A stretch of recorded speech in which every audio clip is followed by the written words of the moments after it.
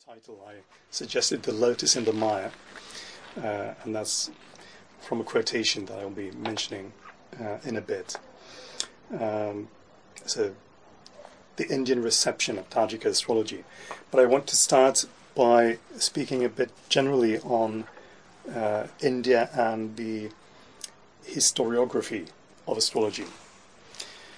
Because the history of astrology is a fairly small field, academically speaking.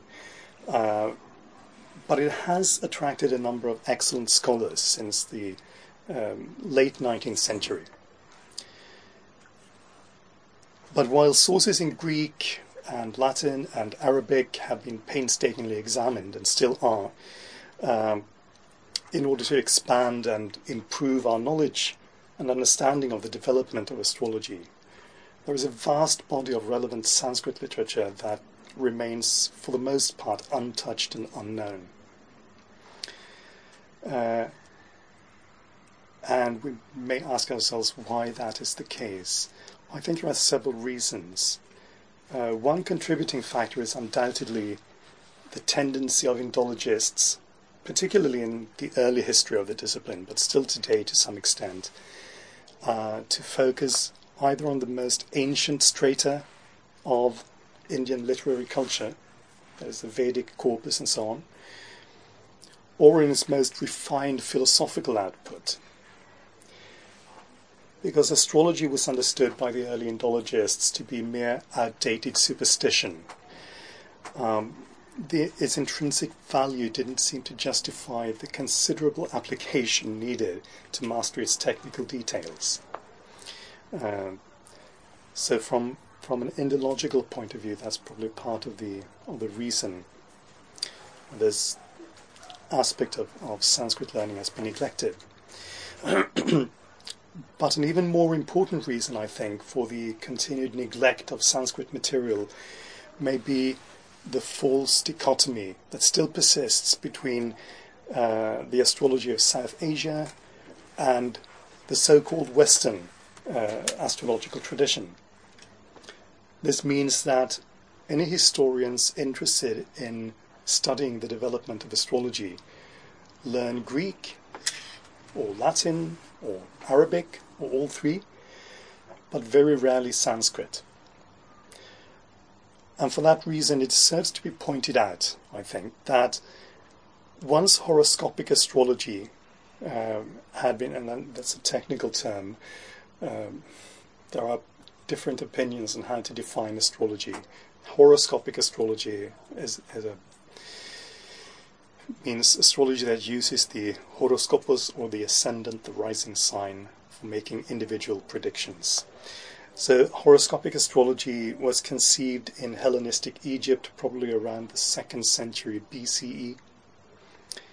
But almost as soon as it had been conceived, using elements derived from Mesopotamia, it then migrated eastward almost immediately and developed in somewhat different directions in the Levant, in Persia and in India, until Arabic scholarship during the Islamic Golden Age tried to gather up the various strands and weave them into a unified system, which was the system that eventually reached Europe.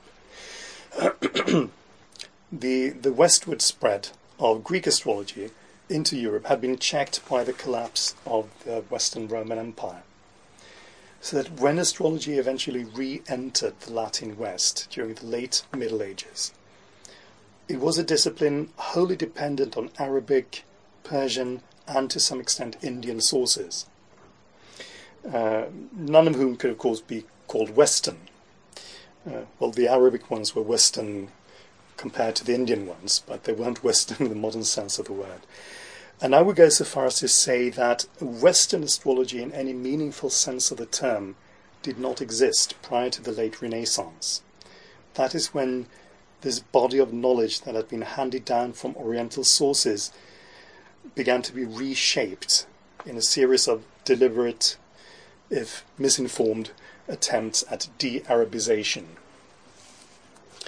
Basically, the Renaissance authors rediscovered the work of Ptolemy, Claudius Ptolemy, and believed it to be representative of classical Greek astrology, which it wasn't. So all the things that they interpreted as Arabic accretions, they then try to get rid of, but most of them were actually Greek to begin with. Now, nowhere in the world has horoscopic astrology enjoyed such a long, unbroken tradition as in the Indian subcontinent.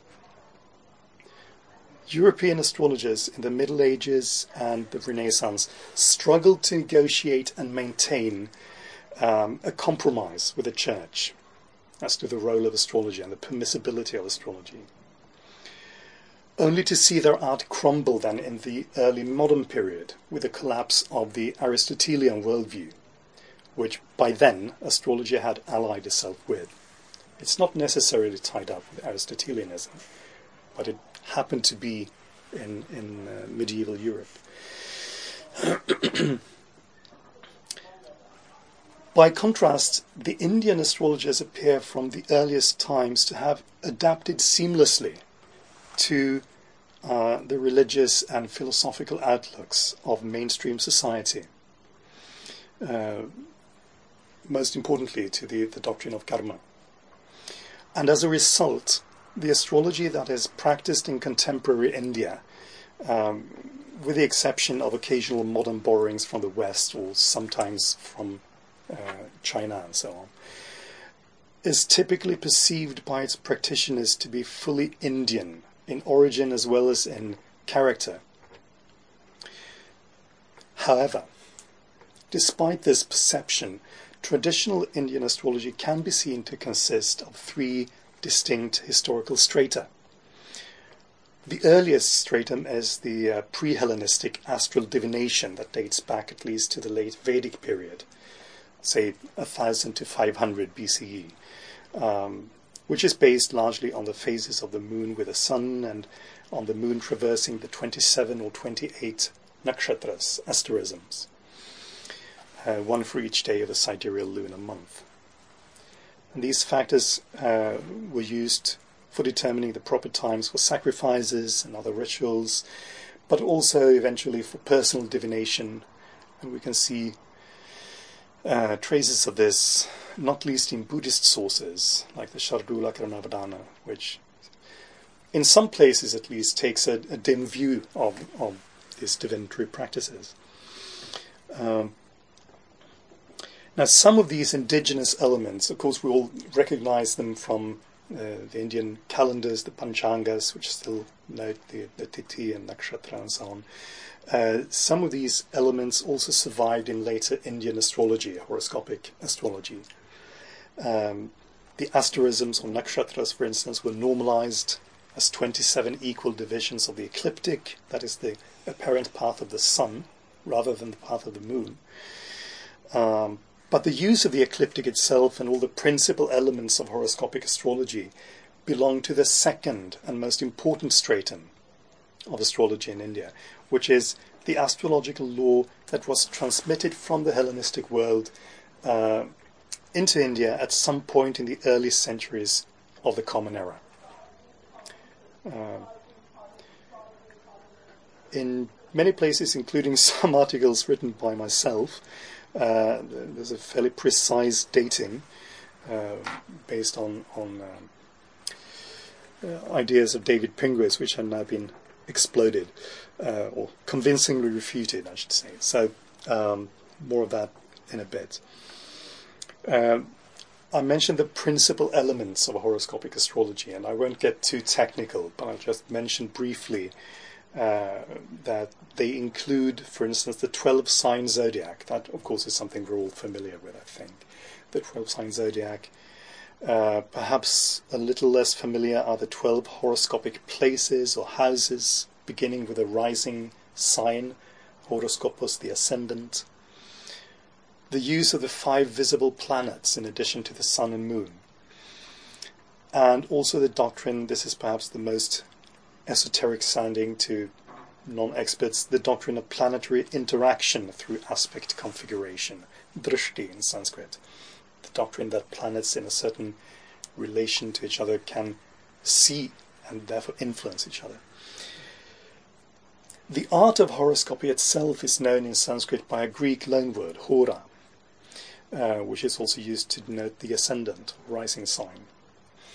And this is only one of several dozens of technical terms that clearly reveal the Hellenistic origins of the system.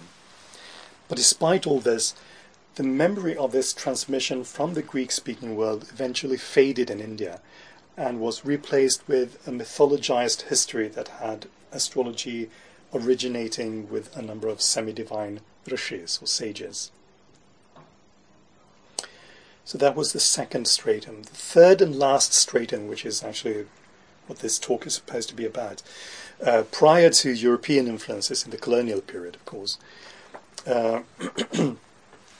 this derives from a second wave of astrological transmission from the northwest into India, from the peoples of the Perso-Arabic cultural area, known in Sanskrit as the Tājikas.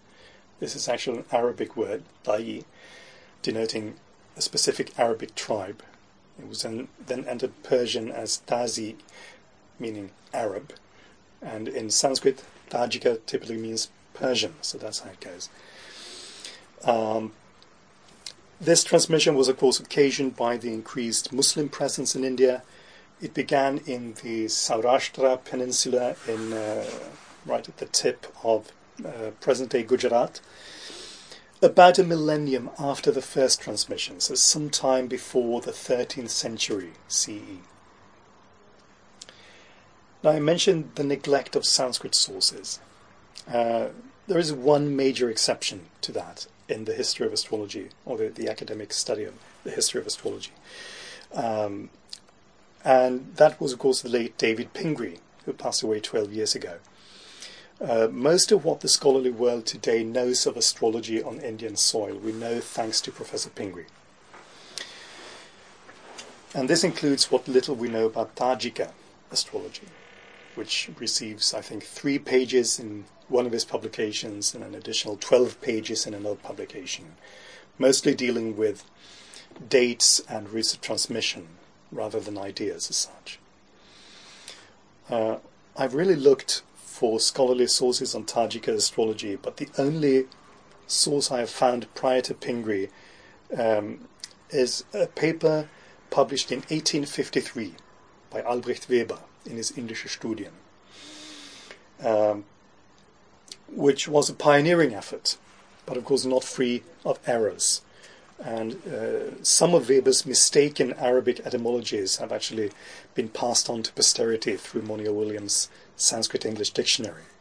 So they're still there.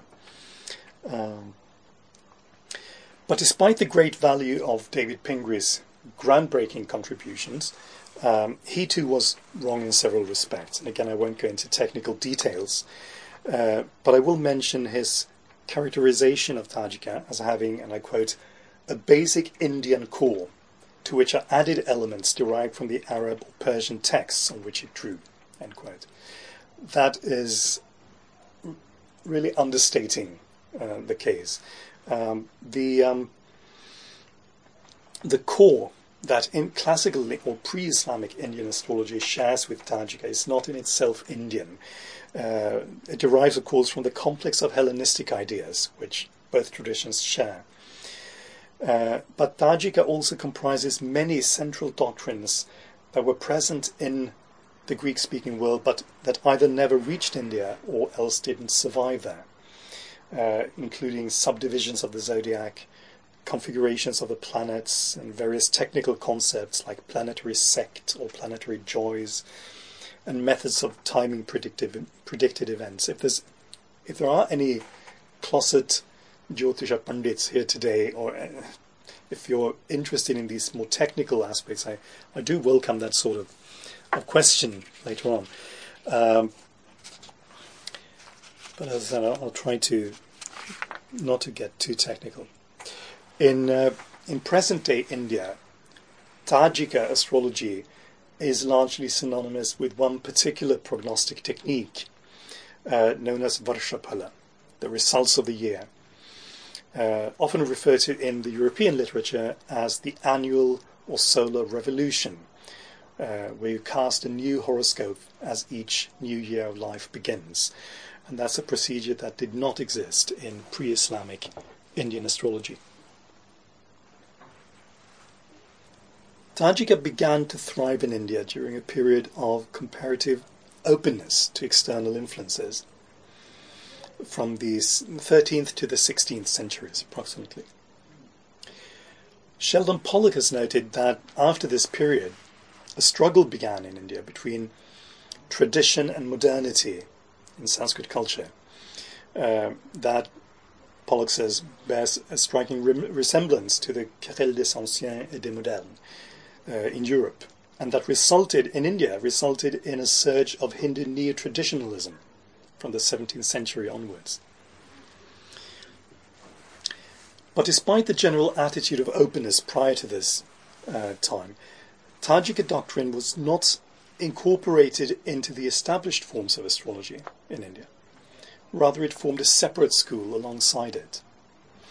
And we may, of course, imagine that a new take on a knowledge system that was supposed to have originated with the Vedic sages would have met with some sales resistance.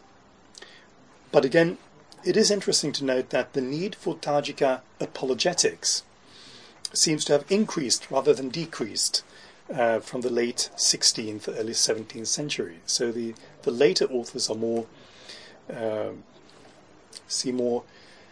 conscious of the need to defend their art than the early authors. The evidence of this criticism against Tājika is one-sided. As far as I've seen, well, in the instances I've seen so far, they all appear as the prima facie arguments of the opponent, as the Purva-paksha in Tājika works. So arguably they're straw men. But the counter-arguments that are employed to refute them are still worth examining. The principal objection against Tājika, not surprisingly, appears to have been that it is impure because it's foreign. It's of foreign origins, Yavanam, Lecha origins. And therefore it's defiling to a Brahmin to study it. And in this connection, in defending Tājika against this accusation, much use is made of the ambiguity of the term Yavana, by citing Yavana as a traditional authority on Jyotish Shastra. But there is also the more straightforward defense that is presented, for instance, by Ganesha Daivajna in the 16th century, and that is where I got the title for this, The Lotus and the Mire. He says that Tājika is acceptable because it works, and that renders its origins irrelevant. I'll quote him verbatim here. He says, "Although this science was created by Brahmin-hating Turks and remains Tartaric, it is still fit to be studied even by the twice-born, because the good and evil results pronounced from it are true. In enjoying a lotus, is there any fear of the mire from which it has grown? Or is there any blemish in a jewel brought forth from a serpent's hood?" So that's one strategy. Another strategy, which is sometimes combined with the first, is to deny the foreign nature of Tājika. A denial to occur is not possible because the vocabulary of Tājika is obviously non-Indian, it's Arabic. But its foreignness is relegated instead to the status of mere incident by an appeal to mythology. According to this account of the history of Tājika, the originator of the Tājika science is the Hindu sun god himself, who, as a result of a curse pronounced by Brahma, Vishnu and Shiva, had to be born as a mlecha in the city of Rome. This story is still invoked by some present-day Indian astrologers.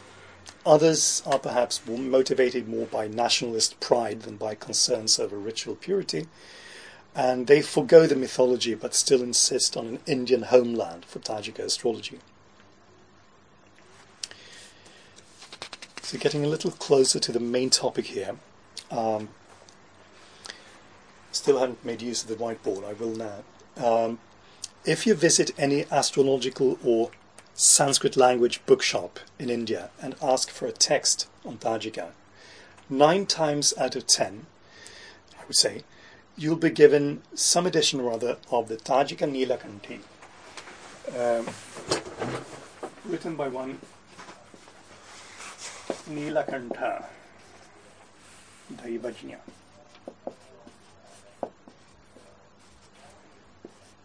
In 1587.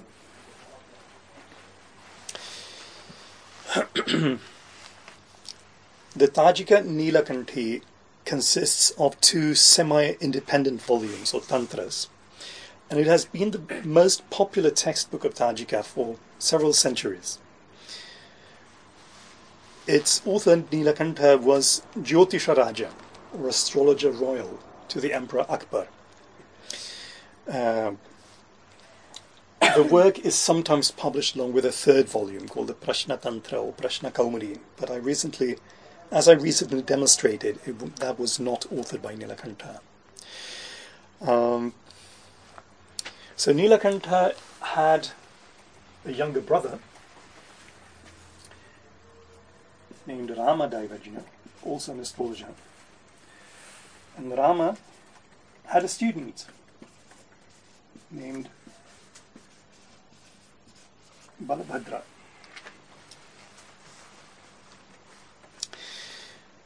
In the early 17th century, Balabhadra was court astrologer to Shah Shuja in Agra.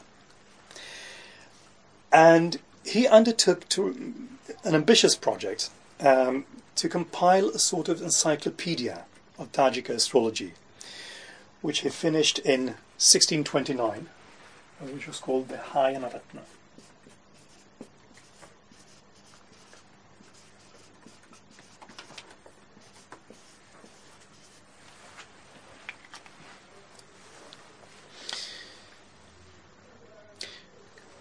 Balabhadra's perspective as a compiler is synchronic rather than diachronic, but from a modern perspective, this work gives a unique overview of the development of Tājika, the Tājika school, by quoting extensively from authors spanning 5 centuries. Quotes about 3 dozen texts. I'm currently preparing a critical edition and annotated translation of this work, and I hope it will go some way towards understanding the development of Tājika. Now, Balabhadra's view of the Tājika tradition, as I said, is synchronic, but it's not completely ahistorical. He does in fact distinguish between what he calls the ancient Tājikas, Jirna Tājika, and the new school of Tājika, Navina Tājika Mata. And in this modern school, he includes Nīlakantha, his guru's brother. So they were self-consciously modernist in their approach. An interesting detail here is Balabhadra often quotes another author, roughly contemporary, slightly older contemporary, Yadavasuri, with whom he often disagrees. And he quotes him, among other things, as criticizing certain Brahmin authors for, quote, not having understood the tradition of the Yavanas, Yavana Sampradaya. Although this author Yadava himself identifies as a Brahmin, he's still critical of other Brahmin authors. And his criticism seems to be directed at Nīlakantha's school or others holding similar views. But his criticism was in vain. Today, Tājika is more or less the same as the school of Nīlakantha. Now, coming on to my own work on the Hayanaratna and the various texts, 30-something texts quoted in that text, in that work, it has, of course, led to a number of preliminary conclusions. Many of them concern technical astrological doctrines, so I won't bring them up here. I'm happy, as I said, to answer any questions on them, but keeping it non-technical for now. Some points that I might mention here are first the the source texts, the sources used by the early Sanskrit authors, the Persian or Arabic sources, even Pingree didn't know which, and also the transmission history of Tājika in India, both in the earliest phase and later on. So to begin with the sources, Balabhadra actually states quite explicitly that the original Tājika text, he says there was one original text, that was written in the Persian language, Parasya Bhashaya, and it was then translated into Sanskrit by Brahmin scholars. The foremost of these Brahmins, he says, was a certain Samarasingha.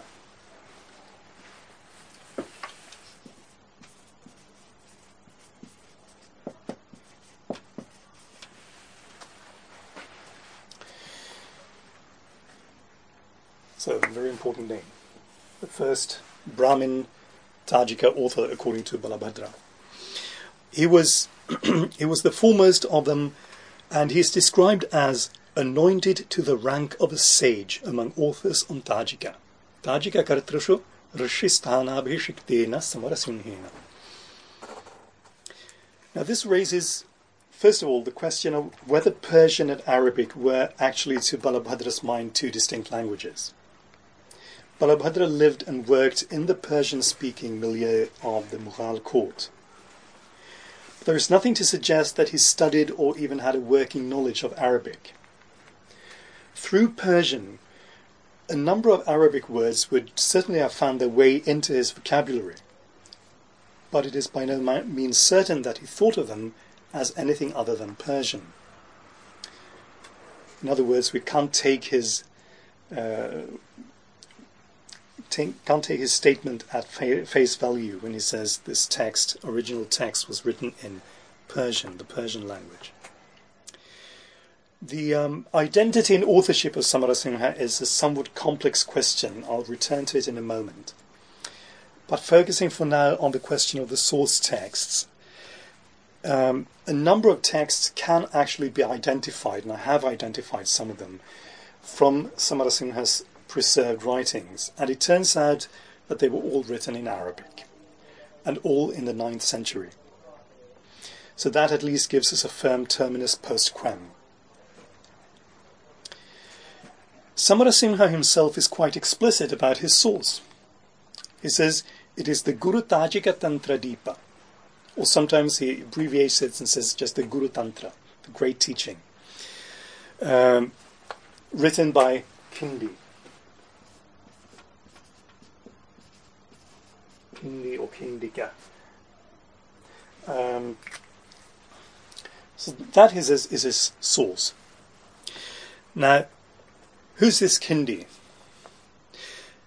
Pingree believed that the Guru Tājika Tantra Dipa was a Sanskrit work which is now lost, and that it was written by an Indian astrologer who would have been known among Arabic writers simply as Al-Hindi, the Indian, and that this word Al-Hindi had then been Sanskritized as Kindi. Apart from the fact that there is no trace whatsoever of this supposed lost Sanskrit work, it's really completely, if it's lost, it's completely lost, utterly, no references to it anywhere, no quotations. Apart from that, there are strong linguistic reasons to doubt that an Arabic Hindi would be Sanskritized as Kindi. There are actually a number of other Arabic terms beginning with ha that have been Sanskritized in Tājika works, and they're all Sanskritized as beginning with ha, not k. So the suggestion made already in the mid-19th century by Albrecht Weber is much more likely to be correct. He thought that Kindi was, in fact, Yaqub ibn Ishaq al-Kindi, the so-called philosopher of the Arabs, who lived 801 to 873, and who did author some astrological works. But the really interesting problem here is that the vast majority of Samarasingha's preserved writings seem to have been copied not from Al-Kindi, nor from some unknown Al-Hindi, but from one particular writer named Sahel ibn Bishr, who was a Persian Jew writing in Arabic in the former half of the 9th century. And his name is never mentioned anywhere, as far as I've seen. There's a stray verse here and there that might possibly derive from Al-Kindi, and there are somewhat longer excerpts from a few other Arabic authors, especially Umar ibn al-Farukhan al-Tabri and Abu Bakr al-Hassan ibn al-Khasib, both authors who were also translated into Latin, and their works were preserved in Latin translation in Europe.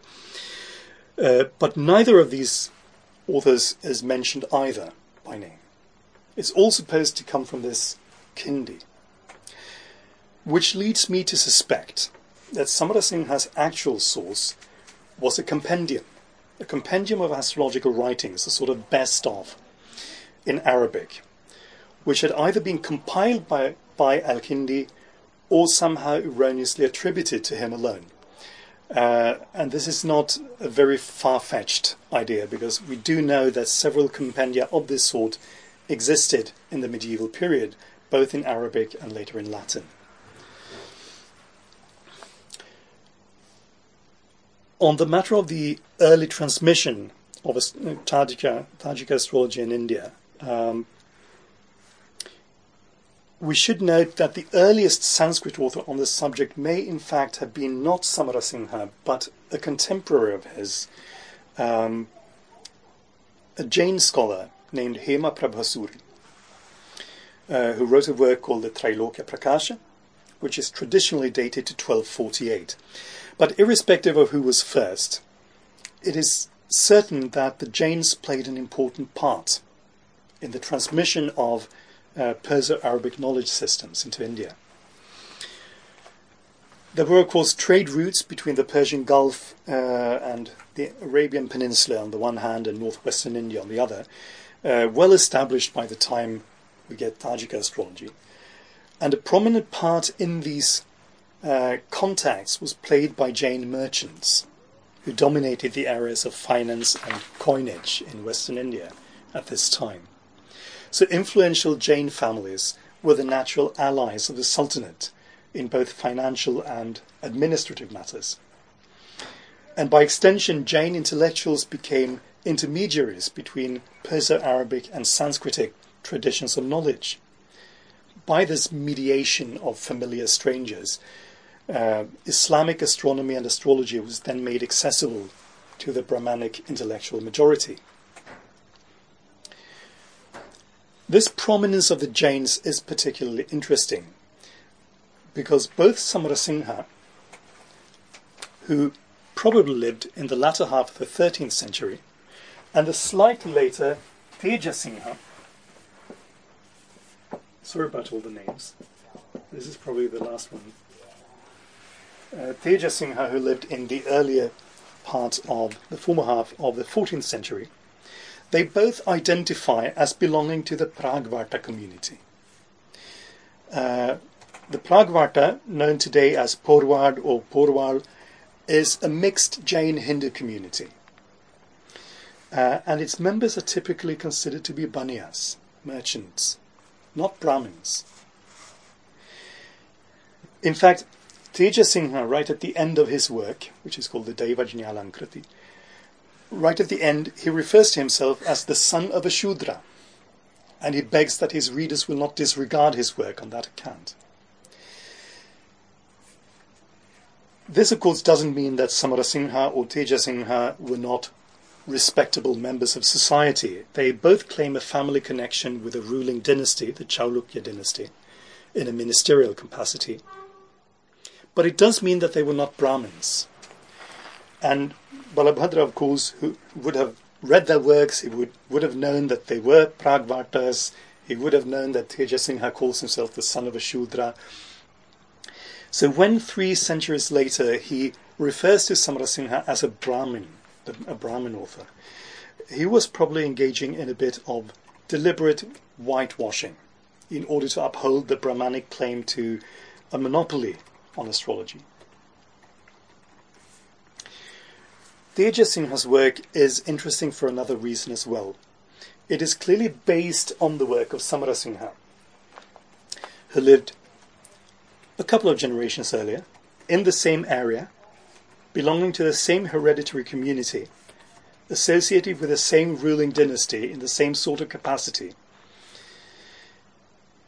Yet, towards the end of his book, Teja Singha writes that the subject matter of the book, Tājika astrology, was, and I quote, verified by my own experience of the meaning taken from books, even without the lineage of a true teacher.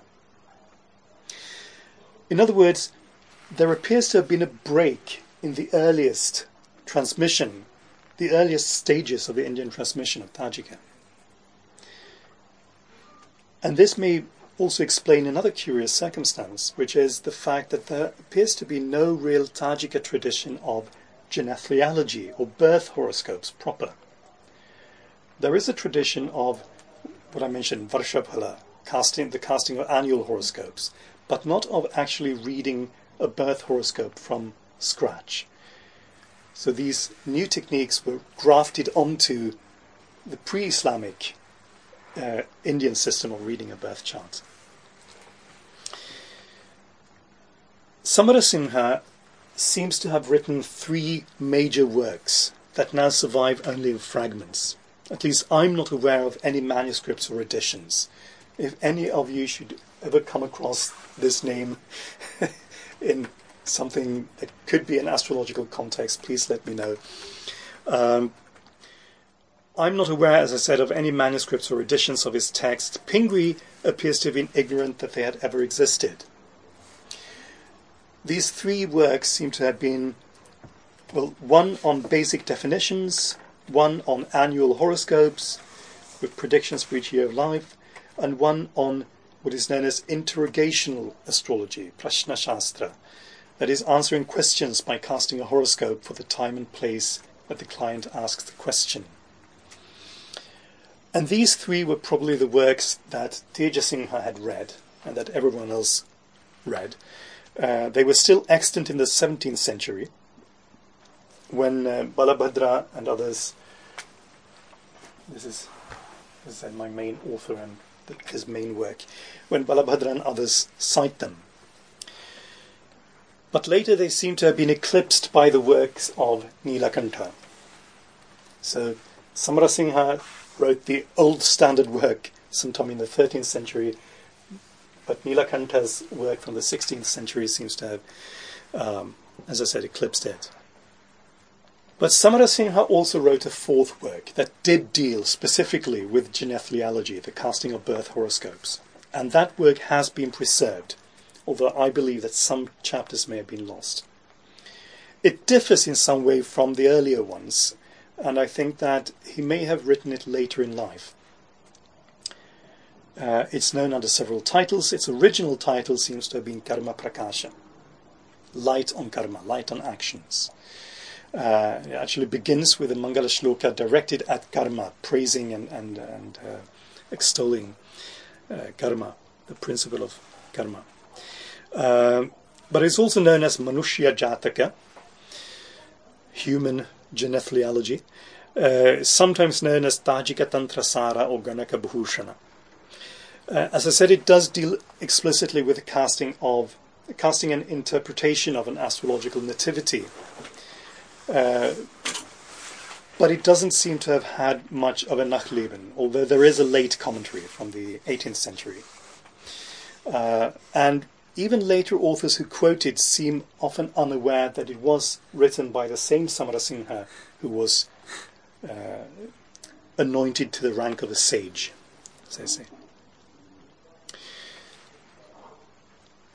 After the time of Teja Singha, the further dissemination of Tājika appears to have been slow at first, and chiefly confined to the Gujarat area, at least up to the end of the 14th century.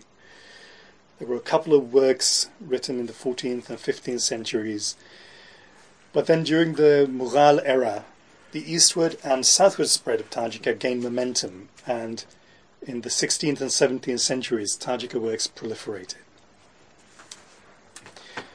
Both Tājika and what we might call classical Indian astrology, were typically practiced separately by members of hereditary communities who preserved astrology, like other traditional knowledge systems, as their intellectual property.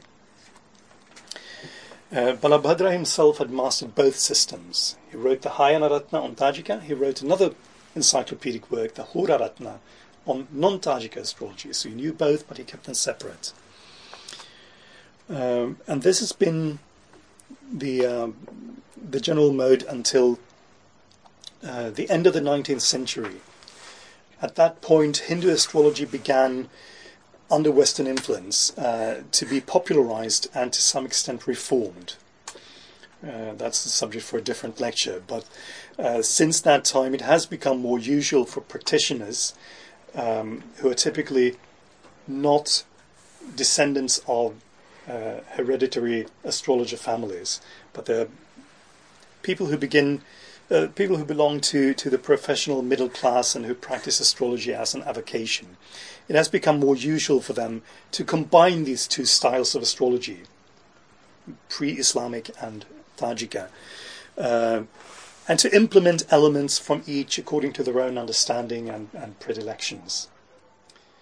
Today, Tājika is subsumed under the modern paradigm of Vedic astrology, a term that seems to have been coined in the late 1970s or early 1980s in North America.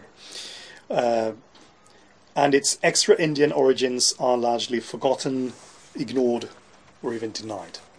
Thank you very much for taking the time to share some of your understanding of this very complex history and make it comprehensible to an outsider like me. Was it comprehensible? Yeah, very good. Thank you.